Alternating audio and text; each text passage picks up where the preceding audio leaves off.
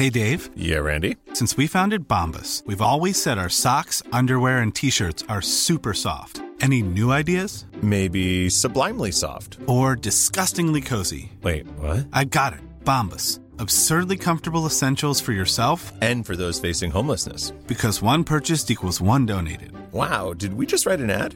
Yes. Bombas. Big comfort for everyone. Go to bombas.com/ACAST and use code ACAST for 20% off your first purchase. Hello, and welcome to episode number 13 of the Create More podcast with me, Ben Stewart. On this fortnight's podcast, we have Fred Mills from the B1M.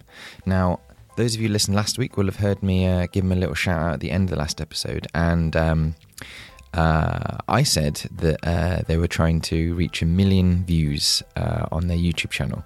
Now, I massively undersold it there, I think, and I've been chatting to Fred, and I think really what he's trying to achieve is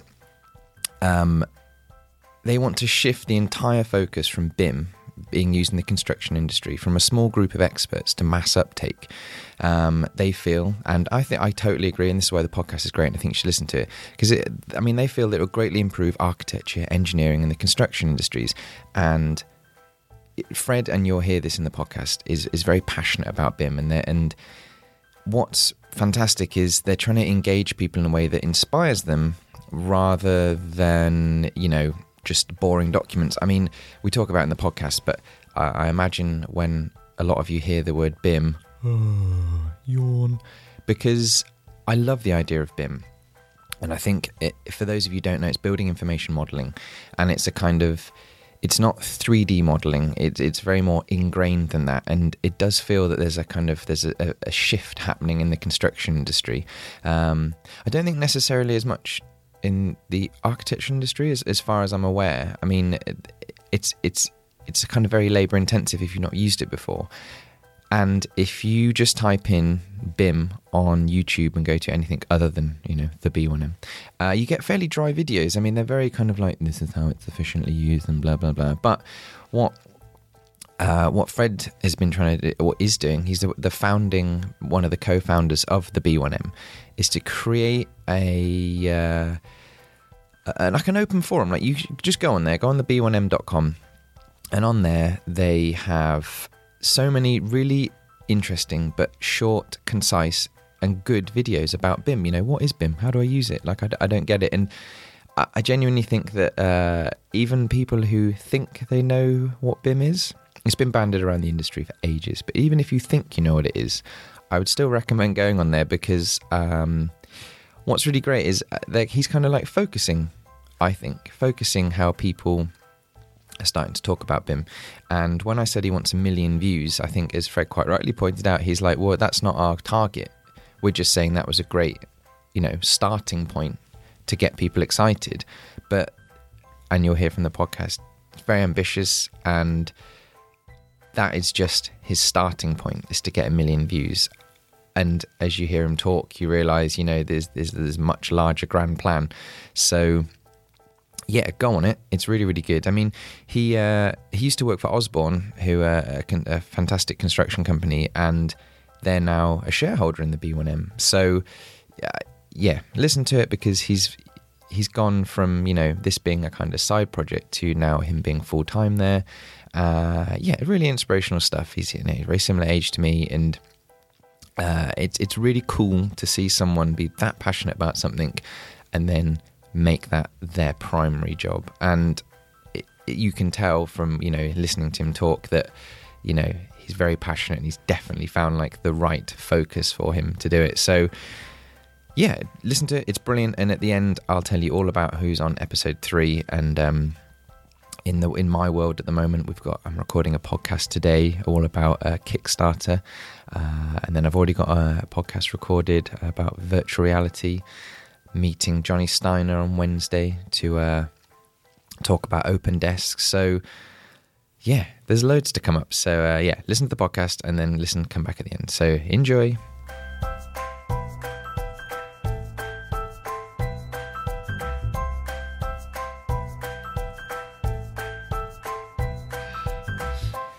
That's it. Yeah, we're started. Well, I'm actually going to give you a proper introduction this time. This is series 2, so I feel like I should up my game a little bit and say I'm here with Fred Mills, and I'm going to call you the founder or co-founder of B1M. Co-founder's probably more diplomatic. Co-founder, okay, co-founder.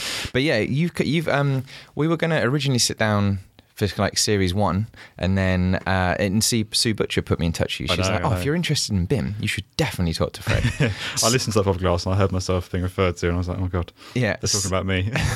So I thought, and then I went on your website and stuff, and it just seemed perfect. I think just a kind of bit of background for the podcast. I think as I've done the first series, I've realised it's kind of in my own way, it's me finding out about other jobs and other professions and stuff. And I love the idea of BIM, and the reason you're here is to explain to me kind of because are adopting BIM quite heavily, but in so many different directions and so many different pieces of software. And I actually emailed you saying, which bit of software do you recommend? And you were like, we don't recommend software.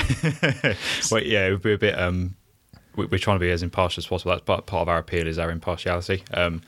So, you know, I can sort of recommend you something down the pub that I've used in the past, but to go into writing about something isn't probably something I should do. So. Well, if we start off with not just BIM, but you run the website B1M. Yeah, the B1M.com, but we're essentially a YouTube channel. So it's quite a popular business model on YouTube that you have the channel and it's supported by a website as well. So that's how the business is put together. It's basically a website and a YouTube channel. What we do is we're sharing content on a regular basis. So every Wednesday at 12 noon GMT, we put new video content out about building information modelling. Mm-hmm.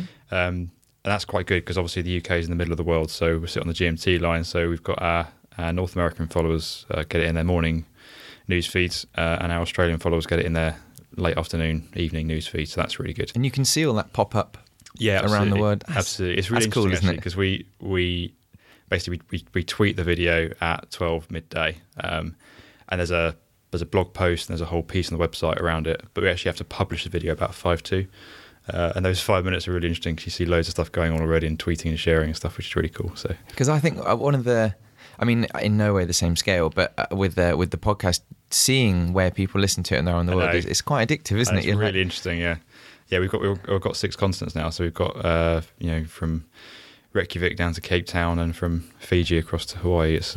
And you've got because it's called B1M, so you've kind of got a mission statement, haven't you? Which is absolutely. Yeah. I mean, going back to sort of the basics of it, really, there's a real need to adopt building information modelling in the industry, and I think if we're going to really improve the way construction operates, I think building information modelling is a really good way of doing that. Because as soon as you try and adopt BIM, you end up addressing numerous other things that you've challenges that have faced the industry for years, things like procurement approach, risk transfer, early engagement with contractors, focus on the whole life cost rather than just capital costs. So I think it's a real good vehicle, and someone once called it a Trojan horse for change, which I think is quite a good analogy. That was Richard Lane, actually. I should credit him, Richard Lane, of the BIM task group.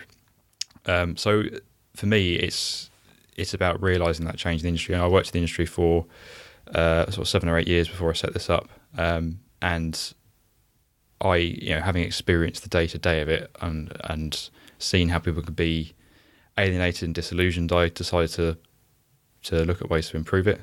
Came across BIM, discovered that actually BIM is a complicated topic and it's being presented in a really, really complicated way. At the moment there's the UK BIM task group, and they've done a lot of great work in putting guidance documents together, world-leading guidance documents online, and there's lots of stuff out there. There's lots of events you can go to. There's lots of training courses you can pay for. It's all good stuff, but it just struck me as someone that was, I was interested enough to go and find out about BIM. Yeah. And I came up against these barriers where I had to download a PDF and read it in my spare time. I had to go to an event in an evening and piece together from 5 or 6 different presentations a bit of a picture. Yeah. Talk to several different people and put an idea together to work out what BIM actually was. No, I 100% agree. And that's why I like the website so much, because it's done in one of the earliest videos is what is BIM? It's as ground level as that. So if you genuinely don't know anything, but then what I liked is that even inside in our office, we know a few of the other generation are like, well, it's just 3D modeling. We've been doing 3D modeling for ages, and then I'll be honest. I came at it from a point like that, and then you go to a few lectures, but you're right, it is hard. Yeah, you're like, well, just okay. Well, how do I do it? Yeah. Well, And what I wanted to do was, because we need to get, there's 2 million people in the UK and there's some sort of 750 million people in AEC around the world. We need all those people working this way if we're going to see the true value from it. Yeah. We can't have a few group of experts doing it. So with the B1M, we're trying to get BIM out to the masses. So the B1M stands for BIM 1 million. And the idea is to switch the focus from little cliques of experts saying, oh, we're not going to talk about what BIM is anymore. We've moved on from that. We know what we're doing. We're pushing ahead. Well, that's great, guys. But, the industry's got to come with us. And actually try and reach out to people and help them go from zero to BIM. And like you say, the What is BIM video, some of my best videos are where my mum and dad say to me, oh, Fred, I know what you're on about now. I know what you mean. Yeah. I get it. That's the best litmus test. If you're like, if your wife or parents can understand what the hell you're talking about, then you're like, okay, maybe other people can understand. Because I kind of, again, we were chatting earlier, we were saying it's weird. I've seen you on so many videos now that's actually coming, but not dodgy ones, I hope. No. just BIM related. Just BIM related, the ones I've found so far. And I was, it's just, I guess to me, the step into BIM seems massive. Yeah. I know it, like once you're there, you realise it's not as hard, but I think one of your presentations, one of the guys was saying that upgrading a motorway, this is the high speed 2 video. Yeah. He's like, upgrading a motorway is actually there's a negative return because the roadworks and the disruption create more traffic. Yeah, zero sum game. Yeah, that's it. And I can totally understand why. For example, if we work on a tool building and we haven't used BIM, and then we decide to use it, the very first person or the first project to do that in our office is going to be crushed for like a couple of months, and then those guys see the benefits. But it's seeing what it was like before, remembering that, and then remembering what it's like post BIM. I can totally see there's some advantages. Yeah, absolutely. But it's a case of, I think for organisations, it's a case of having a pilot project and just not being afraid of making mistakes and tripping up, but just having a go at it. Because, and I hope through the videos we put out, you see that, and I should say at this point that our videos, you're not going to watch them and be an expert in BIM. They're a great way of going from zero to BIM, of getting a bit of an understanding of, okay, what the bloody hell are you on about? Okay, I know what you mean now, and getting a bit of a foot in the door. So we're trying to make it more accessible in that regard. Yeah. What was your why YouTube channel? What was your kind of thinking behind that? I just wanted something more engaging. I think, as I said, we were expecting people to go out of their way to go and find out about BIM in a bit of a dry way. Yeah. And what we wanted to do was reach out to them and put stuff into their social media newsfeed in a way that grabs their attention, that is minimum effort. You can sit back and watch a video and you're being explained to, it's over a fixed period of time. You know how much you're in for. You can choose the length of video you want to watch on our website. And it's just a bit more of an engaging way of reaching people. And I think with YouTube as well, there's something like 4 billion views a day. There's 300 hours of content uploaded every minute. And it's the second biggest social network second biggest search engine after Google itself. So it's where the audience are. It's where people are these days. Yeah. It's a really accessible, open platform. So yeah, it just made sense to us, really. Because I think, I guess people consume information differently, and as well, I find this doesn't include your website. This is BIM spectacularly dry to listen to. We're trying to. We run Revit and we run EcoSim in our office, depending on what the client wants or what the developer wants. But I was like, okay, which one should I use? There must be a video. There must be something on YouTube going, this is why BIM's amazing. Yeah. And it was all like 15-minute long, in-depth things. And I was like, sell me an Apple video, like a 2-3 minute dream. Yeah, I mean, that's part of what we're trying to do, is because actually when you're in BIM, you're actually doing it. It's not that radically different. It's not that much of a change, I think. And the acronym BIM has become almost its own worst enemy, because people associate it with change and something new and something different. So what we're really trying to do is reconnect people with the vision. So not just, it's structured data in a common data environment and it's 3D modelling, and because that is dull as dishwater, isn't it, really? What excites me is the vision of the potential of where it could go. So what we're trying to do is really cut through a lot of the BIM wash, as it's called, and a lot of the hype, and just bring it back down to basics and say, look, this is what it can do for you, this is what it can do for your business, and this is how you can do it. And it's resonating. It's going really well so far. Really well. Did you? So when you put the first video on, How did you market that? You obviously were like, oh God, we're going to put a video on. You know, like put a Facebook video on. If I'm popular. If you look back at my first one, I'm like a rabbit in the headlights.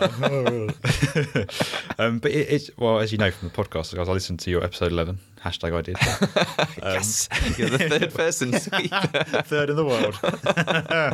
I'm ashamed I got a bronze medal. Unfortunately, I thought I was done really well by millions of listeners. I was really interested.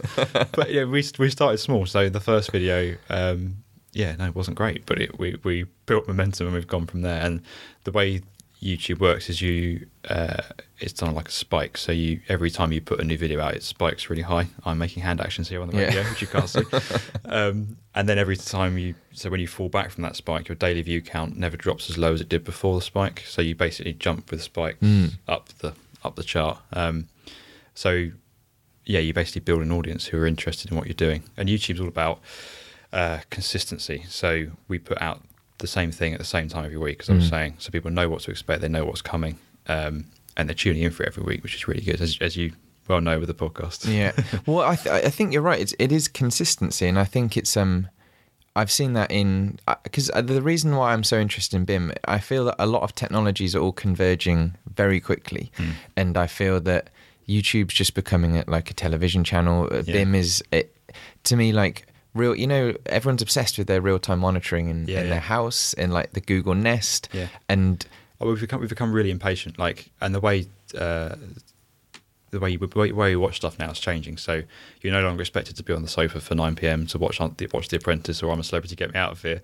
You can watch it when you want, how you want, wherever you want. And the shift from scheduled televised programming to streaming is becoming huge. Things like there's YouTube Red, there's Netflix, there's Amazon Prime, Amazon Videos, all that sort of stuff coming through. So we're trying to be construction's portal in that arena. Well, because it's, as you said, because it is such a it's a construction only video channel, right? But it's so approachable on your website that I do think that it is one of the very few that you can kind of, I get it. Like, it was a nice, relaxing video. It's not, dullest dishwater guy just going through slides and. I can be dull though, can't I? I can have moments where it's like, God, what is he on about now? He's still going.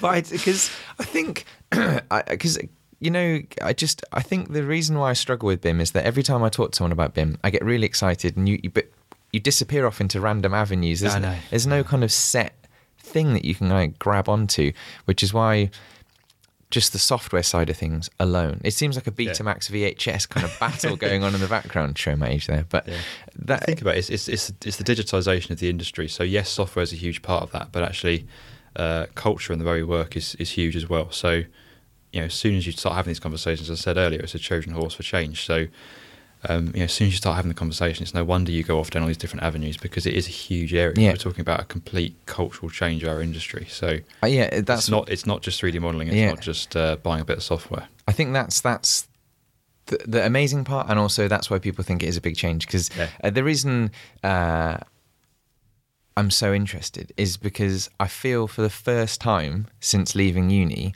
I no longer am current with software and stuff. I feel that there's genuinely, I'm getting to a point where I was sat next to a girl called Tia who's like brilliant at Revit, and she was being forced to use 2D, and then it was driving her mad because she was like, well, she'd worked at another company and she was really, really good at Revit, and her kind of attitude was like, well, okay, that's what I can do it like this, and I can do it quicker, and there we go. We've got all the output. I've done it. It's done. There's plenty of other people in the other category, and I've seen it a lot from. Looking at BIM implementation in big companies, when people are under pressure and they've got loads going on and they've got to get stuff done, it's very, very easy to go back to what you know and the way you've done things for the last 20 years to get stuff done. Because you want to, it's panic stations at 8 o'clock in the evening. You're not going to read a tutorial. But that's the kind of thing. It's like, just when I think I'm getting my head around the software side, people watching your videos, it's like, no, the software side's just a small chunk. It's the kind of life cycle of a program. And it's like suddenly like, just when I thought I was getting my head around the software side. The software's just an enabler. It's like it's like email as an enabler for communication. Yeah. Not a very good communicator. Not very good use of. God, I've messed up. Not perfect time to do it. The irony. It's not a very good method of communication, I should point out, because I know Sue Butch is listening to this, pulling her hair out, going, "We shouldn't be using email." Sorry, Sue. You're not on point. Other communication methods are available. But I think do you? Because I want to go back to like why you started and your background as well. But I want there's a lot of future forecasting in BIM, right? Yeah. So especially listen to that HS2 talk, which was like, it's a 20-year long project, Yeah. and they're fully investing in BIM. And I'm sure in 20 years' time, what we're doing now will seem so hilariously basic. But I guess once the construction chain starts all feeding in, this idea of government-run projects in 2016 all being BIM will be a major catalyst. I don't know if people will. Yeah, next year. it helps with momentum because obviously the government spend a lot of money on capital projects, and that flows down through contractors, through supply chains, through design supply chains as well. So that's a good pull, but there's a long way to go. And I said as I said earlier, that's where we get the real value out of it, when the whole industry comes and is part of it. So that's why I'm so keen on.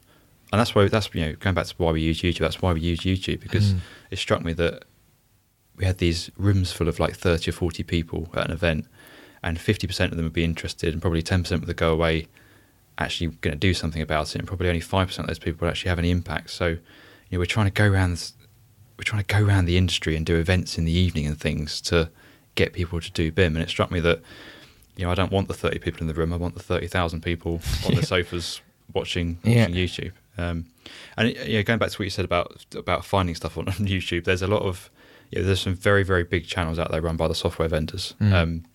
So, but a lot of that is Revit equals BIM, or ArchiCAD equals BIM, or other software types equal BIM, and you trying to get some impartiality, trying to find an impartial view. Okay, what actually is BIM, and how do I do it without being sold a software platform down the channel is quite a hard thing to do. So we're the biggest kind of impartial YouTube channel for BIM, and that's really good. I think people really like us for that, and that really resonates with people. I think that's why we're earning a bit of a following, which is good. But the idea is to go from, because obviously I'm very mindful that BIM is going to become irrelevant over time. It's going to become redundant. So we want to move from BIM to digital construction, and the ultimate goal is to be construction TV. So we want to be the go-to place where you can come home in the evening and you can learn something, you can be inspired by something, you can watch a really cool documentary from the other side of the world, and you can see the industry at its best. And I think showing that to the younger generation, the YouTube generation, is really powerful. It's really important to get those people into our industry. Because at the minute, the best people don't really come into our industry. No offence to all the people in our industry listening. But, we need to, the best talent is normally directed into, law or business and finance and things like that. So I think inspiring the younger generation is really, really important. Because it's just, also from your email that you sent yesterday, you've obviously got a very clear idea of what you're trying to achieve with the kind of B1M. And I guess because you're sitting above the software side, you can look down on it and explain. You don't have to get involved in the little squabbles of software and things. You can kind of keep, I don't know, it must be very interesting to sit on top of all that and kind of look down, and then it must seem more obvious to you. Yeah, I mean, and that's a really good advantage that we have. I think these have stopped working now, these headphones. That's bloody connection. Anyway, sorry, so your kind of goal for the B1M, the future of absolutely. So what you asked me, the software looking down. Are we still going? Why, my stupid connection here, and let me just hang that there. You can hang yours there, and then we're good to go again. I'll have that fixed soon. Is this coming out, this bit? Yeah, this is all good. This is all good. I'll keep this in. It's fine. Okay. No, this is normal. I don't edit anything out. Oh, lovely. Yeah. So I just tell people the headphones stop working, but it's fine now. So looking down on the software side of things. Yes, absolutely. So it's good that we've got that impartiality. God, this is why I was nervous. This moment where you freeze and don't remember what you're actually saying. This is podcast gold, though. It is. Yes. This is what people start listening again. They're like, oh. Yes. Yeah, making videos in construction and putting stuff out on YouTube, because we basically film our content and then put it out on YouTube, and that's generated a lot of interest. We've got a really big social media, really engaged social media following.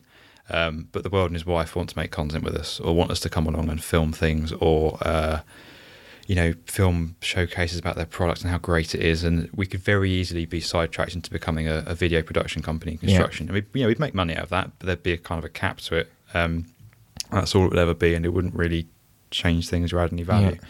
So we've made a really conscious decision not to go down that route, and to, as you say, stick with the clear forward vision that we've got, and to really, really, really follow through on it. I'm reading a book at the minute called Essentialism, Disciplined Pursuit of Less, which is a really good book. And it's all about, if something doesn't directly contribute to your ultimate vision, why the bloody hell are you doing it? Yeah. And that's been a really good way of chopping stuff out and forgetting stuff and saying no. We've become quite good at saying no. Because I think the way the industry works, there's a lot of groups, there's a lot of reports, there's a lot of working teams, there's a lot of bureaucracy and a lot of crap. And on numerous occasions, we've been asked to get sidetracked into all those things, and that's not what I want to do at all. I've got a big vision, a clear vision, and it's about reaching people through really awesome videos in every different corner of the world. Well, the great thing is as well that the way that YouTube's set up, and essentially, you could film your videos on an iPhone. I mean, you actually put a hell of a lot of effort in, but the point is that you can distribute information so quickly, so easily, with very little overheads. The bureaucracy, if you don't want to get involved, you don't have to. I'm sure back in the good old days doing a podcast, it would be a radio station. You'd have to, sit down and explain what you were going to do and edit it. Whereas I just think it's great that you want to go out there and do a video about BIM, and you've just gone and done it.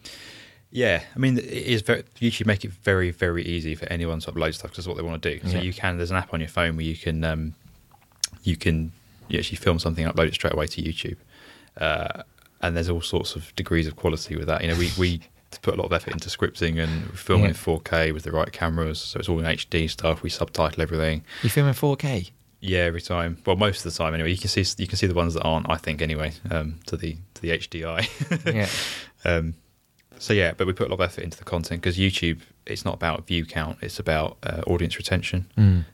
So they rank stuff based on how engaged your audience are. So it's not about, if a video's got 1 million views, but people have clicked off in the first 10, 15 seconds, that's not going to rank as highly as a video with 500,000 views that everyone's watched to the end of. So it's a really good algorithm because it ranks the good stuff from the bad stuff. Yeah. So anyone can upload anything. But the analytics software must be amazing. And that's the analytics really. I could bore you for ages with the analytics, but that's what I spend my life looking at. But it's really, really interesting. Do you Well, I remember I said at the beginning I wanted to do like 20 minutes about BIM, and then I wanted to get in because I'm obsessed with the background of how you did it as well. So I feel that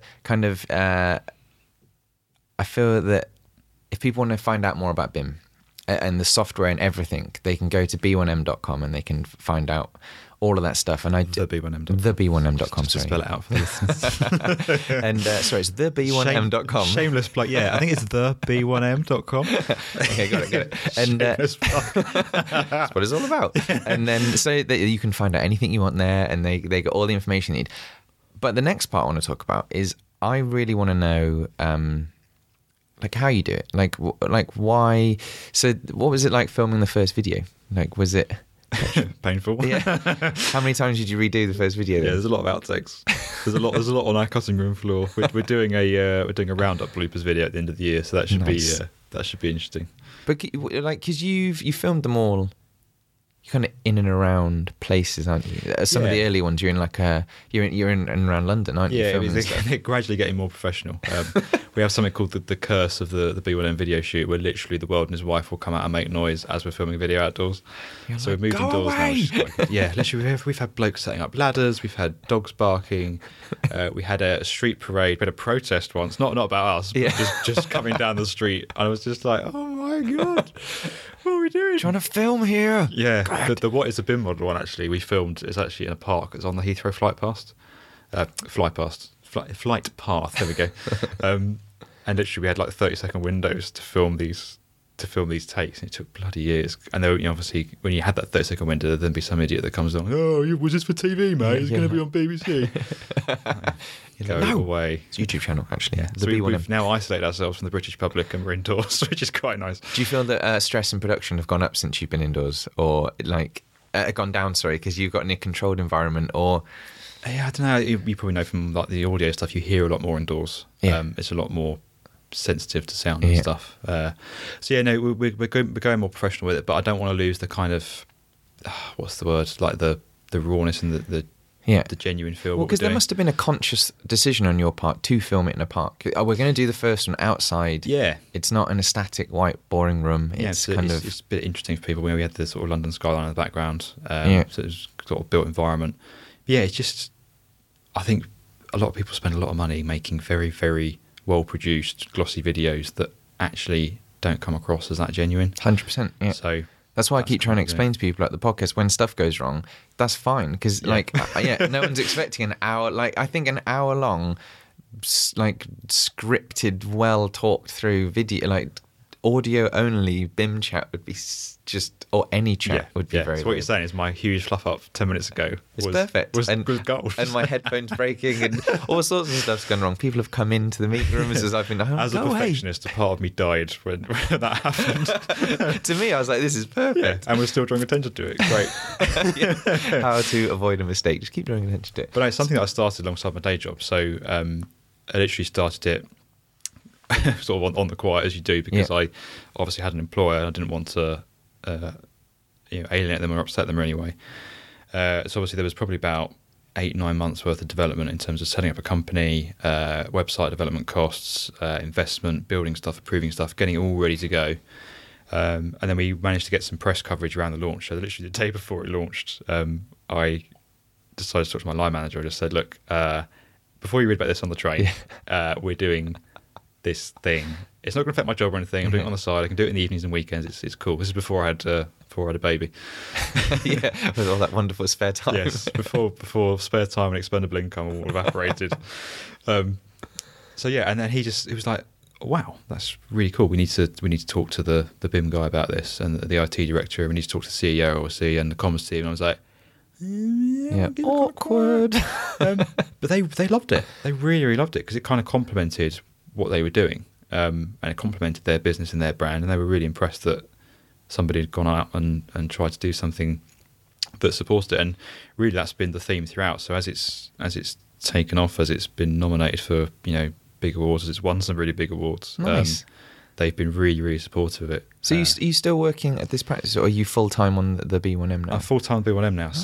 So I literally, and it was all very well timed, as it were. We kind of we've been nominated for the Construction News Awards BIM Initiative of the Year, which was really good, because we were up against the people that built the Shard and UK Government BIM Task Group and a leading architects practice, and then us. And it was like, no way.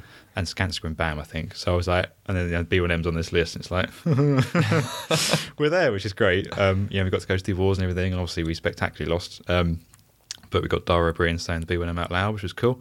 Nice. And then I was nominated for Achiever of the Year for Constructing Excellence, and I went to that. Literally, there was a huge lineup of people, really good people, and they read my name out and I won, and it was just probably one of the best moments of my life, to be honest. With my wife sat next to me and everything, it was just absolutely mental. And also something that you've kind of built from the ground up as well. That must be so satisfying. And I think what was really good about that is there was a lot of no offence, but a lot of grey-haired men and people in suits and that wear ties, and a lot of the status quo were nominated. And I think to recognise a young person and to really, just recognise what we're doing has been really good. And it's not something for the mantelpiece; it's something that we've really channeled into the momentum and to help us build our vision, which is good. So I also think that by showing and investing in the kind of, as you keep saying, the kind of the next generation of people coming up, I think by recognising that people, the way people work, the way people are doing stuff is all totally changing. I think that's part of the exciting part about BIM, is that it's kind of, I don't really know what it'll be like in 5-10 years time. Yeah. Like, I imagine it'll be. Well, do you think about that? What's your co-founder called? Tom Payne. Tom. Do you and Tom sit down and go, do you have a strategy? This is what I was asking. There is a strategy. There is a strategy. Probably won't reveal all of it in a podcast. Okay. But what's your? Because it's malicious and I'm lying and But no, it's just there are there are strategies in place. It's largely around building the channel. So we build our audience, build an engaged audience. We continually build the quality of the content. And we scale up the monetization we've got so far. We scale up the monetization. That's there's no secrets there. That's what it is. I suppose the ins and outs of how we do that are a bit more guarded, but no, it's there. So I had those things on my belt. We had the first newspaper published, which got really good global reaction. What's the newspaper? The B1M Mail. We publish a hard copy newspaper about the digital age, which is to engage the analog generation. So the people that aren't on Twitter, aren't on Facebook, aren't on LinkedIn, aren't on YouTube, that don't care about BIM, we're hitting them with not hitting them, but we're hitting their doormats with part of your malicious 5-year plan. This is why I want to edit the podcast. So we're hitting their front doormats with printed information about BIM that directs them into digital resources. And that's been really, really useful. Every time we do that, we see a big spike in our audience because we're pulling the analog generation in. That's a real example of, a lot of people, or not a lot of people, but a few people with the paper have been like, oh, why would you go print? It's digital. I'm digital or bust. You know? And you just think, oh, God, we're trying to reach the analog generation here. We're trying to get 2 million people that aren't working in a digital way to work in a digital way. So we can't cross our arms and go, oh, we've gone digital ages ago, shame on you. We need to reach out to them. We need to put our arm around them. We need to bring them in. So, the paper's been a really good way of doing that. So, I had those 3 things, the awards, the paper. There's a lot of momentum. And I literally went to the chairman of our company and I said, look, I've got a lot of momentum around this. I think it could really grow into something. I want to spend a bit more time doing it. Would I be able to spend a bit more time of my working week doing it? Probably one of the scariest things I've ever done. I had written out a little speech about the things I was going to say. And I went in and sat, and he literally cut me off halfway through and said, oh, we spoke about that 2 weeks ago at the board meeting because we thought, this is a really cool thing. We need to back it a bit more. So we were going to talk to you about it anyway. I was like, no way. Wow, that's amazing. Yeah, and it's grown from there. So I'm now full time on it. My employer are a shareholder in our business. Tom's employer are a shareholder in the business as well. Tom's now part time, so he's part time in B1M, part time in his employer. His company's a shareholder. My employer's a shareholder. I'm still involved with them. I'm still on like a operational board level with them. It's good. So we've got a BIM channel. We've got Tom's expertise from the YouTube side, YouTube channel development and stuff. We've got my expertise from the BIM and construction side. We've got the access to open doors within YouTube, within Google, within the digital media sphere, and we've got the access to open doors within construction. Which sounds like you've really got a pretty good hold on things at the moment. Then, my wife will say this is all I think about. It's all I do every hour of every day for the last 5 years, and I think going full time it's completely consumed me. I think it's been really good because I had a baby at the start of the year as well. My wife and I had a baby in March called Ben, actually. A fantastic name. Good name. So that's, and people think, oh my God, so you're doing the year we've had on B1M 2015 has really gone up a notch, and I've had a small baby. But that's been really good because it's forced work-life balance. I get home at the end of the day and there's a little guy there waiting for his bath, and he only likes me to do his bath. Anyone else does his bath, he gets a bit upset. That's awesome. So to have him smiling at me and everything, like at that point, it's not about all the tweets coming into my phone or the trolls saying something nasty or what content we're making or is the video ready for next week. It's about family, and that's been it's been really, really good. You're not the first. Because I'm expecting a child in February, so this is why when you told me that I was like, oh, okay. That's why you don't get tired. Yeah, I've still got the energy in me.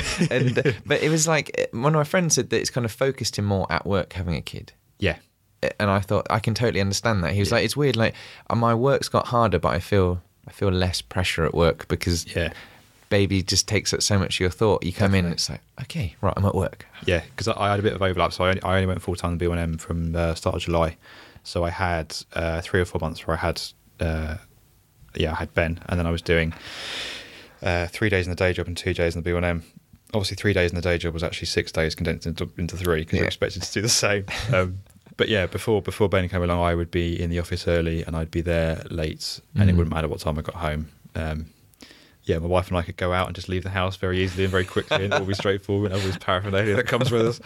But yeah, no, you're right. When he's come along, suddenly you've got something to get home for. And no offense to my wife. You sure we can't edit this? If she's still listening now, that'd be amazing. Yeah, She'd she's be like, probably just filing the divorce papers as we speak. Reason for divorce: my husband actually married the B1M.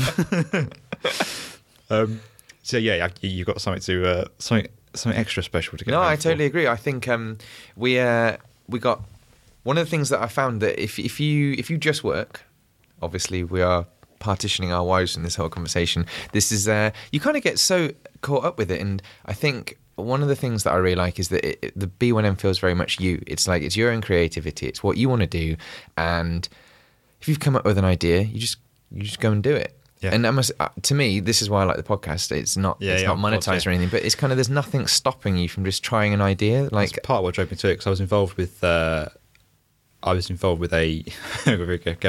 a group of young people who were trying to make a change in construction, but it was associated to one of the sort of institutions. And we would sort of have these cool ideas. We'd be young people talking around, and we'd try and go and do stuff, and the bureaucracy would kick in, or the institution we were attached to would become a real barrier, or they'd want to monetize it in some way, or we'd have to sign it off by someone, and it just felt really, really limited. So I literally chopped that in at the same time as I was thinking of starting the B1M. It was all that preparation we were doing. And that's what I love about what we do. And that's why we're not a video production company, because when you do that, when you charge for video production, you suddenly lose editorial control, and you're obliged to put their logo a little bit bigger and a little bit longer, and make a bit more of their products. And I just don't want to do that. I love the fact that Tom and I can sit down and go, right, what content should we do? What should we do? How daring should we go? What should we make this week? What should we leave in that edit? What should we take out of that edit? And just the freedom to do that is awesome. I think that's really important. This is becoming really really influential. A lot of people are watching it. A lot of young people are watching it. And to sell out and force sell something would be really wrong, I think. I do think that as well, the way the industry seems to be changing, if you look at how celebrities and marketing departments use Instagram and things, they become portals for information, right? And the bigger that portal becomes, the more power they have, to the point where a marketing division is just paying people through different mediums. And I would imagine that as inevitably the B1M just continues to grow, it must be the temptation to sell out, or just slowly erode those values that you were so commanding. The thing is, we've got a really big vision, and it's going to take money to achieve that vision. So we need to monetize. So I'd love to do this for free forever, but it's just not sustainable. And there's a lot of people that are upset. It's like, oh, you're selling out. Well, we've either got to monetize or we're not going to exist anymore. I do need money. Ben is not cheap. So the business model we've got is one of building an audience that trust what you're saying. So if you look at other sectors like health and fitness. See, why can't we edit? health and fitness or beauty. There's a real proven business model on YouTube there where you build an engaged audience around an individual or a couple of individuals that people trust, and then you very subtly and appropriately put brand product placement within there. So there's a very famous girl called Zoella in the health and fitness. Health and fitness. In the beauty arena. And she's built she just did videos in her bedroom reviewing different types of makeup, and she built a really huge following. And she's at the point now where L'Oreal pay her something like £90,000 a video to review their makeup, because it's more powerful to reach their audience through one of their friends that they trust and have them review a product, then put it on, bus stops or billboards or it's amazing, TV adverts. That shift to me seems to have happened quite quickly. Let's say 5 years max, but it doesn't even feel like that to me. Think about it, if you're going to buy a TV or something, and you're not sure about it, if your friend recommends it to you, you're much more likely to do it. Yeah, definitely. So, and that's what we're trying to do. We're trying to build Tom and I and the other individuals that take part in our channel and the B1M essentially as the brand is the friend of those people. So they know they can go to it, they can trust it, they know they're going to get the same thing every time. And that's becoming really powerful for brands. But I mean, YouTube are really strict around how product placement is done, and I'm really strict around how it's done as well. We did a video on 5D BIM. There's a FICO Office software in there, and all we've done there is show you how how 5D BIM takes place on a piece of software. It just happens that the only piece of software we used was their software. So that's as far as the product placement goes. And that's fine, is it? That type of product, yeah. That's as long as you declare it, that sort of thing is fine. Yeah, we do video powering as well. So like brand placement in the indents at either end. But there's a set number of seconds they can be in for, and how long they can be in the video for. And again, you have to declare that on YouTube. So you actually have to declare it when you register the video. Yeah, there's a lot of controls around it. So we can't just do a sales pitch. Yeah. Well, again, that's something I didn't even know you could or couldn't do that. I mean, I guess it dawned on me that if you have 1 million people looking at a stupid cat video, but they continually look at that, the advertising things on either side of that stupid cat video that if you can control who clicks on that, it must be ridiculous. I think people are getting used to it. I think you look at most Facebook feeds now are just full of stuff like that, like, you know, cat videos and all the rest of it, and it's clickbaiting people to go to websites. I think Mashable will get something like 40 million unique hits a month.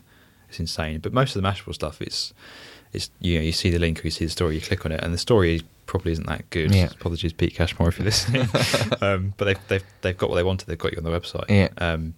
So yeah, there's a lot of clickbaiting going on and trying to. I probably do. I think anyone does it in their statuses without even realizing. But things that really annoy me, it's like 31 photos that will blow your mind. Number 17 was incredible, and you're like. And you have to go through it. And every other one's an advert or something. Yeah. I mean, I think the world are getting more resistant to that. I mean, that's played into our hands a little bit because the product placement within footage or within content that audiences are really engaged in has become really powerful. Yeah. So like Heineken don't spend loads of money advertising around the James Bond film. They spend a lot more money getting the Heineken bottle into Daniel Craig's hand, because when the viewer is immersed in watching something and really engaged in watching something, that's the best time to subtly and subliminally, as it were, which I know is illegal, but subliminally kind of promote your brand. I just find the whole process interesting, that people are like up in arms that films have like combo shoes in. Then you're like, sometimes it goes too far. Yeah, I think But then surely, like, sometimes it goes too far. Just don't buy the Converse shoes then. Yeah, exactly. Just don't buy the stuff. No, I'm too weak-minded. I do think I am like that though. Like I think, especially because I have a very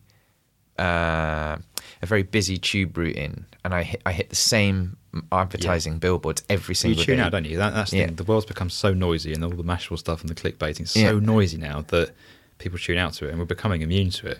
And that's, as I say, that's why the content that people trust and is immersed in is a real market for that. However, the thing that does annoy me is I think the thing that annoys me is I do know that there is a perfect sequence of design, advertising and logos that will grab me, and I know they will, which is why I'm a little bit like, don't see a new telly. That was only £500, I tell you.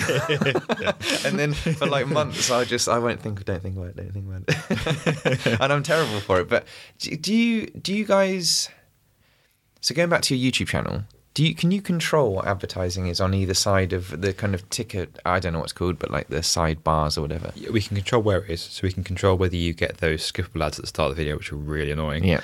The pop-up ads or the ads on the side. If you're on desktop, the ads on the side of the video screen. You don't get as many ads on mobile, which is good. So a lot of our people watch on mobile, which is quite powerful. We get YouTube ad revenue from our videos, but it is literally not a lot. I think over about 9 months, it's not a lot of money at all. So that's not a breadwinner for us. But we can't control what's advertised against. It's done on the metadata and the way you tag the video, the way the video's titled, and who's watched it. Obviously, we can on our website we do online advertising on there, and we can control where adverts appear. But YouTube is it's Google AdSense inventory. So yeah. So because you do other stuff around B1M, so I saw B1M universities and stuff. Yeah, absolutely. What's that? That's our basically like a massive open online course, or a MOOC, which is what it's called. A MOOC, a massive online course. Massive open online course. It's like a video series where we're filming speakers at universities, and then we share that freely on the channel. So that's the purpose of doing that is to film a video that people can watch around the world, and we happen to make the actual event of filming it a bit of an event as well, so people can come along and watch. But it's not just something that you go to and there's no filming. I think that's crazy. Not sharing information from events is criminal. Yeah, you're right though. It does seem that again that's changing. I was talking to Sue Butcher about live tweeting. Yeah. And a little part of me, because the first time I saw it, I was like, get off your bloody laptop. And then, and it does seem ridiculous now. And like, there are some people though I see that I'm totally on board with all the stuff Sue does, but there's some people I see them tweeting all the time, and I'm like, how are you doing your job? Like what? Like, when do you eat? When do you sleep? When do you see your family? Yeah, exactly. When do you earn your living? Yeah. I do wonder though. That's why I was asking Sue about like, is there a way to like store a big funnel of tweets and then you just like let them drip out? You know, you have a rush of like half an hour, 50 tweets, and then let them drip feed across the day or whatever. But I think that you're right. Doing a lecture to 30 people with free YouTubing and things seems so old school now, doesn't it? Yeah, it's not always appropriate to do it. So yeah, I'm not saying every presentation in the world should be filmed, but it's not always appropriate to do it. And there's a lot of effort that goes into taking something that, presentation in a room is very different to watching a video on YouTube. Yeah. So we're doing a lot more stuff around actually, this isn't a presentation in a room, we're filming a video and there happen to be some people there. Because people go on a bit, it's not very engaging, it can be a bit dry. So, the HS2 one we filmed from like 4 different camera angles, there were lots of cutaways, there were some video cutaways, there were slides in there. And we kind of got away on length with like HS2 because HS2 is 15 minutes, so it's a pretty long video. I listened to the whole thing. It's more on the way on YouTube. It's pretty long for YouTube. But I think, part of the fact that, all those camera angles and stuff and cutaways, and partly because it's a bit of an interesting subject area, you can kind of get away with it. Yeah.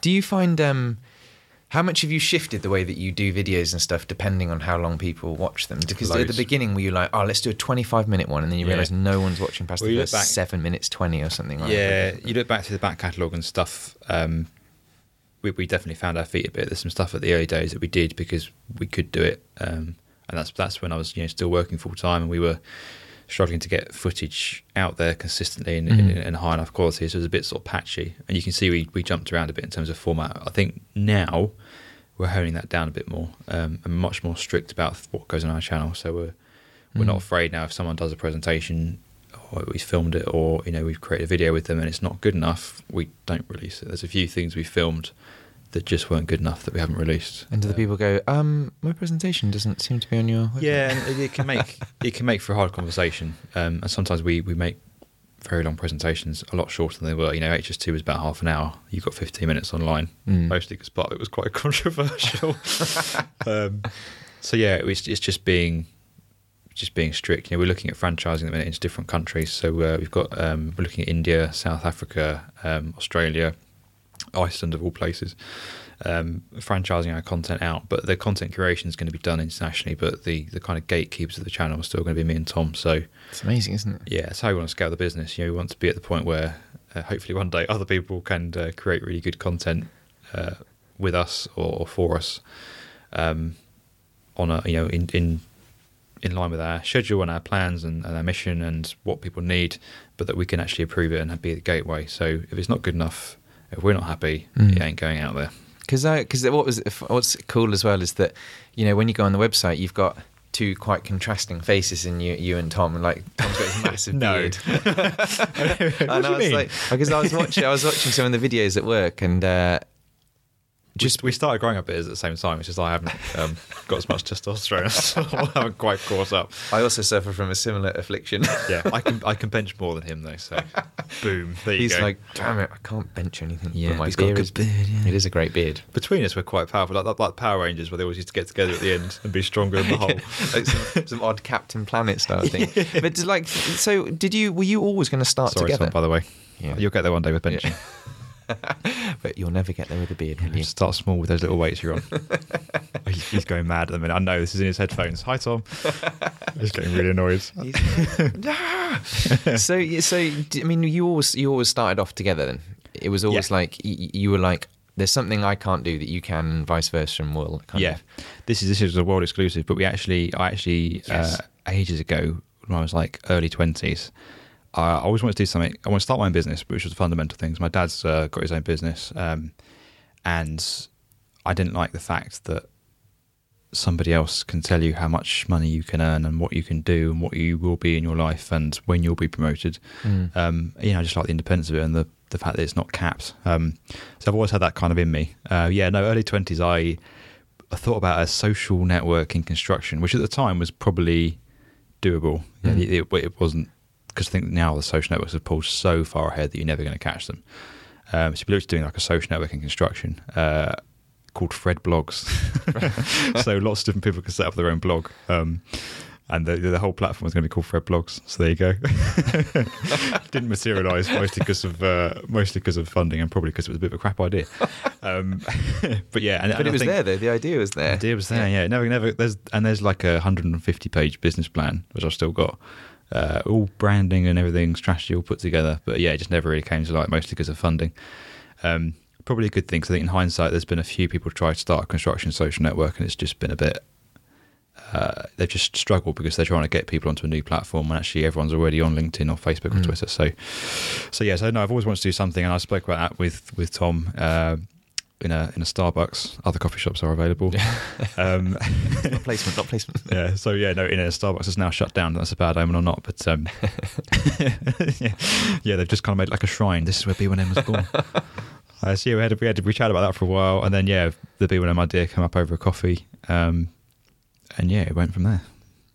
So I guess, because we're coming up right into the 50-minute mark, so I'll wrap this up now. But what's without giving too much away of your sinister 10-year business plan, what is next? Like what are you kind of targeting, and what are you?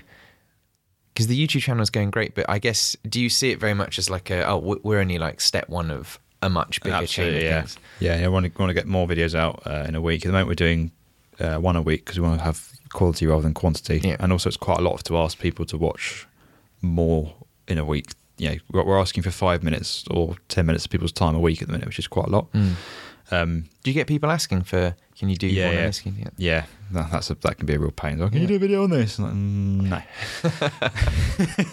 Well, we appreciate the advice and the guidance and stuff, but sometimes it's just not appropriate. So yeah, no, we're trying to gradually build up the amount of content we put up. We want to raise the quality of it. We want to go a bit more international with it, because there's a real danger that we get drawn into the United Kingdom cul-de-sac, as I call it, and we end up with stuff that's all very UK centric. So we're trying to do a lot more international stuff. We've got a few international documentaries coming up, which will be cool. Wow. Where's the big kind of mind blank? Where's the big areas around the world that use BIM? Like, I guess America must be massive, and it's China huge as well. Or? America did a lot of 3D modelling. Not to be VDC as they call it, but I wouldn't really call it BIM. They kind of got a bit of a way to go on BIM. Hello, by the way, to the whole of North America I've just attended. Yeah, they got a bit of a way to go on BIM. Actually, I don't know about BIM, but for us as B1M, India is huge. India's got 1 billion people in it, and it's the biggest YouTube market. Because obviously China are bigger than India, but they're not a huge fan of YouTube. Yeah. So yeah, India's a really, really big market for us. So that's the reason one of our first trial franchises we're looking to do over there. And yeah, we've got a really good Facebook following in India, so that's really good. So yeah, no, it's about more content and working towards that vision, as I said. So we want to gradually take our audience with us and go from BIM to digital construction, and then yeah, construction TV is the goal. Really? Yeah. What do you mean by construction TV? What does? Yeah, as I said earlier, I just want to be the go-to place for construction. So you can go and learn about stuff. You can find out about stuff. You can watch really, really cool documentaries that actually teach you something at the same time. I think the natural world documentaries that Attenborough does and things, they're really beautifully shot. They're compelling to watch. They're engaging, but you also learn something at the same time, and you see different parts of the world you've never seen before. And you sort of see the planet at its best. And that's what I want to do with construction. I want to show different parts of the industry around the world and the great stuff that we do, and really, really engage and inspire people. That's where we want to be. I guess is the kind of the great mission statement to have there. But it's nice to have that constantly ringing in the back of your head, right? So it's a driving goal, and the little things that kind of distract you day to day, you can easily palm off because that's not part of that strategy. Yeah, we want to do something that helps people, and we could easily get dragged into the monetization stuff. As I said earlier, we could sell out, we could become a video production company, we could do something like that. But at the end of the day, I've got a vision and I want to help people. And I think if you create something that helps people, that benefits people, the monetization after that is a really simple thing. So that's amazing. So that's because going back to India, why do you think they've adopted BIM so quickly? Is that because they're quite a young? It's not they've adopted BIM. I think they're just a really big they're a really big outlet for us in terms of the YouTube viewership, which is good. And also BIM is becoming a hot topic there. Most other nations are behind the UK, but are able to adopt BIM quicker because they're learning from the UK's process. So we've been through a 4 or 5 year journey now, but there's been a lot of learning that's come out of that, and now we're really consolidated around some processes and some ideas and how it should be done, and we're really sharing our knowledge a lot more effectively than we used to. And a lot of other countries are now able to benefit from that. They haven't got to go through the 5 year learning curve. They can benefit from the head start we've given them, which is really good. So and it's happening all over the place. It's happening in China, South Korea, Australia, South Africa, USA, as I said, Finland, Spain. Spain's really behind it. We launched our first foreign language Twitter account yesterday. I was going to say, I saw on your Twitter, I was like, I don't understand any of this. Was this foreign talk on my Twitter page? Sorry. But I was like, so they're a franchise, is that how that works?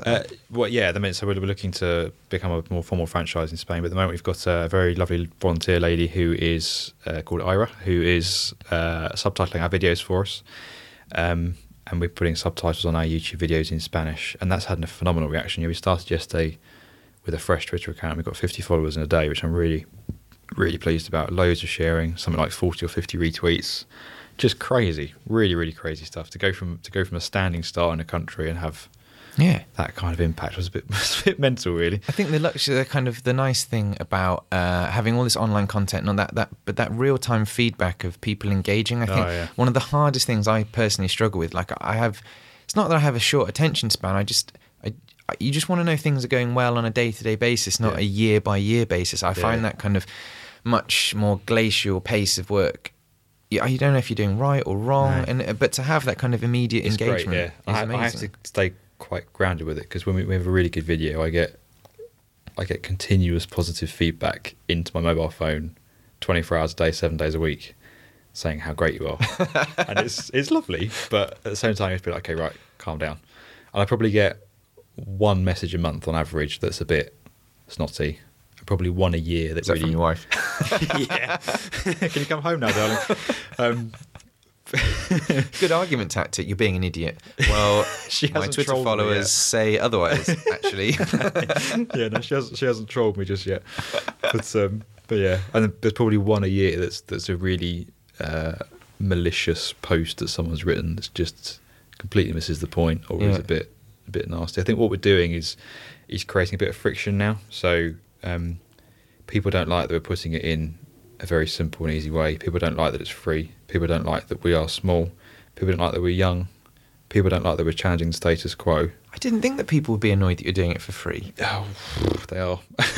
Some people are. I mean, it's not the vast majority. As I say, you can see from our social media, we've got a really good engaged audience, and it's great. But it gets some people's backs up, and there's all sorts of things going on that just pathetic tactics. But you must be a little bit like, all right, we're definitely doing well now. Look how many people would like me. I was delighted because I was trolled for the first time. I was like, yes, it's working. I've become a celebrity. I was spotted in Waterloo train station as well, which didn't help the ego. This random man just came up to me and said, "Oh, you Fred Mills?" I was like, "Am I being mugged?"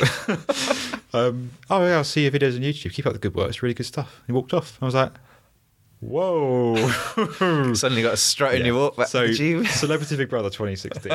I think looking at the lineup for this year, I am definitely a contender. Yes. I think we should go in together. We should be like Ant and Dec. That'd be amazing. Yeah, mine a YouTube star, Fred Mills. And podcast genius, Ben Stewart. Beyond minor podcaster. But I do think that I will wrap this up now, because I do feel like I talk for ages. I'm just getting warmed up really, like I did this for hours. Yeah. Honestly, me too. With editing, please. We edit a 4-hour conversation in 10 minutes. And but this idea of like when I was doing the podcast, Scroobius Pip tweeted to 100,000 people. Only I think 50 or 60 people downloaded. When Sue Butcher tweeted, I had this almost the same amount of people, and she still has a lot of people. But as in her, I guess the people she has on engage a lot more because of the way she does. And I'd imagine you were just saying, your followers on B1M. They're on it. They're following you for a very specific reason, as opposed to just like, oh, I know that person, I'll follow him. You got a lot of people saying, oh, can we get a retweet to your network, please? No, because it's going to piss them off. We don't do that. We're very careful what we share with our network, and we do it in an appropriate way. So yeah, and that's all about building trust with, as you know, building trust with the audience and stuff. But it's good. We've got the social network numbers. We've got are becoming big numbers now, which is good. So we've got a reach of like 1.2, 1.3 million a month. That's amazing. Yeah, it's really, really good. But it's what we rely on is people sharing stuff from there. So it's not just putting it out there, it's it then being referred and passed on, and other people seeing it from there, which really, really matters. And that's what's so powerful. It's friends recommending to their other friends to come watch our stuff, and that's really where we benefit from. And that's why it's been so good to have like a start from nothing and build a real grassroots following. Yeah. If you just buy stuff or you go big too early, you just go for like billboards and print advertising and all that sort of stuff, you're not gonna engage people. We've got a real trusted network, which is really good. Yeah, I do think that it's exciting to see you passionate, and to hear someone passionate about BIM in a way that, I won't name any names, but there's people that can suck the energy out of something interesting. And important people as well, like influential people. And I was like, you had me at the beginning of the presentation, and now you've lost me. And it's like, why can't it be fun and interesting? I honestly just cannot get my head around it. It's almost like, you're brilliant, you're very techie, but maybe just get someone else to do the talking. But there are some big like industry leading events, and it just winds me up, because it's like, oh, this is how we're going to inspire the future of construction. By the way, it's 250 quid or 300 quid or 400 quid to walk in, and the only people talking have got grey hair, they're white men in suits. It's like, very happy with themselves. Where's the diversity? Where are the women? Where are the young people? How are we reaching young people? How are we actually going to change the industry? Because if you do a £250 event that people got to come to, you're not going to reach young people with it, are you? You've got to go on to, obviously I'm terribly biased, but you've got to go on to things like YouTube and social media. Of which it's the B1M, isn't it? The B1M.com, yeah. It just feels crazy to me that people still think that that's the way to reach people and generate change. It's just madness. Times are changing. Yeah. And on that note, quite controversial, I think I'll say thank you, and that was amazing. I hope you enjoyed it. I did. I got warmed up from my catastrophic fail at the beginning. Brilliant. Thank you very much, Fred. Cheers, Ben.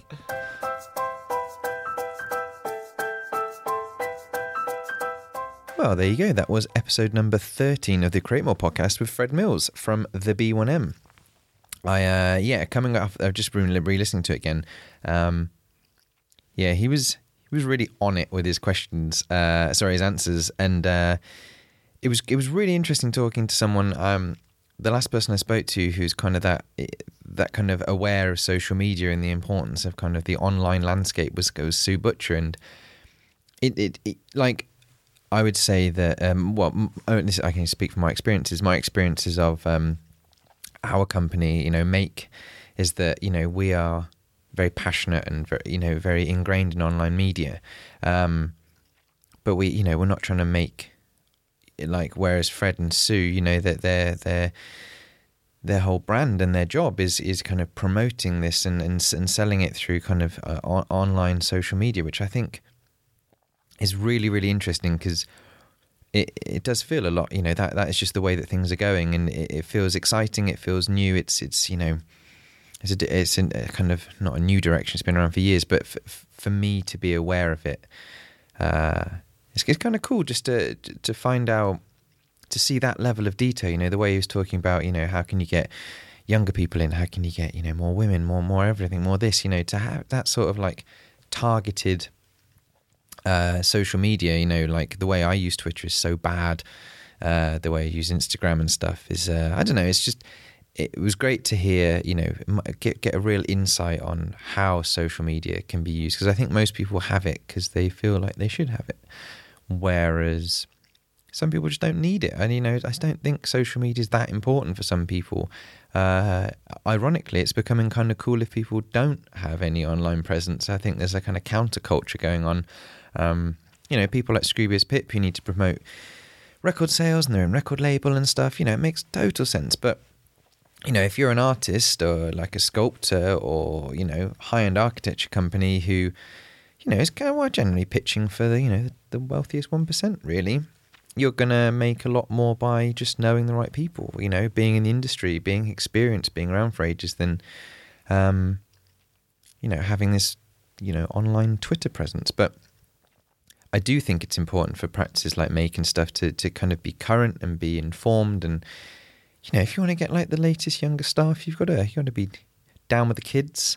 But no, I really, really enjoyed that, and I hope you enjoyed that too. And next fortnight's podcast is a really good one as well. I think this one with Fred has been really eye-opening in like social media and BIM, and it's kind of just being at the forefront of something is so exciting. And the next one is with Aurelian Simon, who is one of the creative directors at Unit 9 for their virtual reality department.